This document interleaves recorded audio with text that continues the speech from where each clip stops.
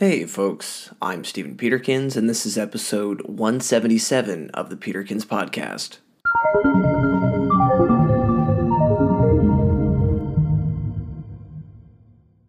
Today, we're going to give a defense of Luddites.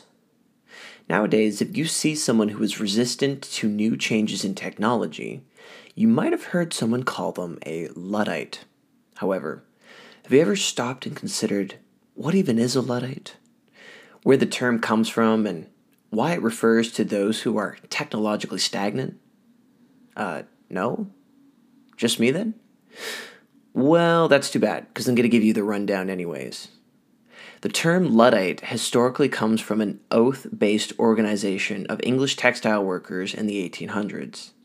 At the time of the Industrial Revolution, the profession was threatened by new technological inventions that automated the process of textile manufacturing, leaving many people jobless and angry. We're not quite sure where the name Luddite originates from. Rumor has it originally came from a man named Ned Ludd, an absolute mad lad who allegedly smashed 2 stocking frames as a form of protest. Ned Ludd was for sure a fictional character who existed solely to provoke the government, but ever since then, his name has been synonymous with those who want to destroy the machines. The Luddites had enough influence and support to the point where the government felt the need to step in and curtail the movement.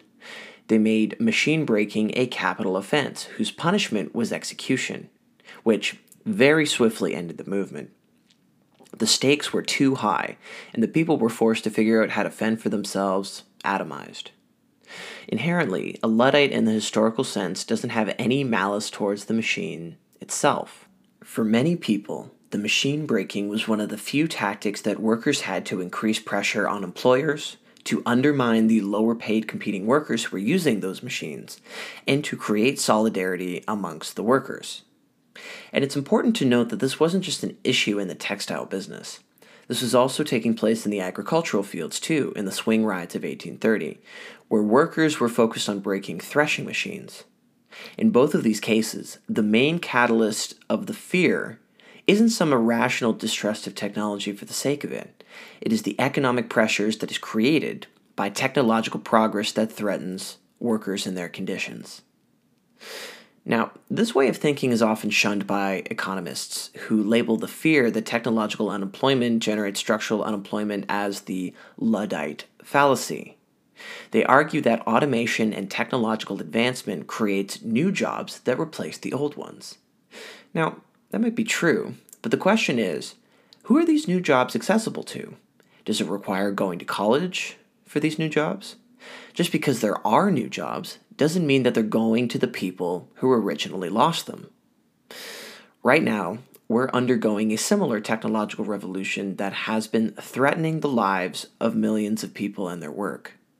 Over a much smaller timescale, however, jobs have been automated and sent to other countries and haven't been replaced with too much. In many senses, we are succeeding in theoretically creating a world where people need to work less to keep the lights on and society running. But we know that that's not how it will play out.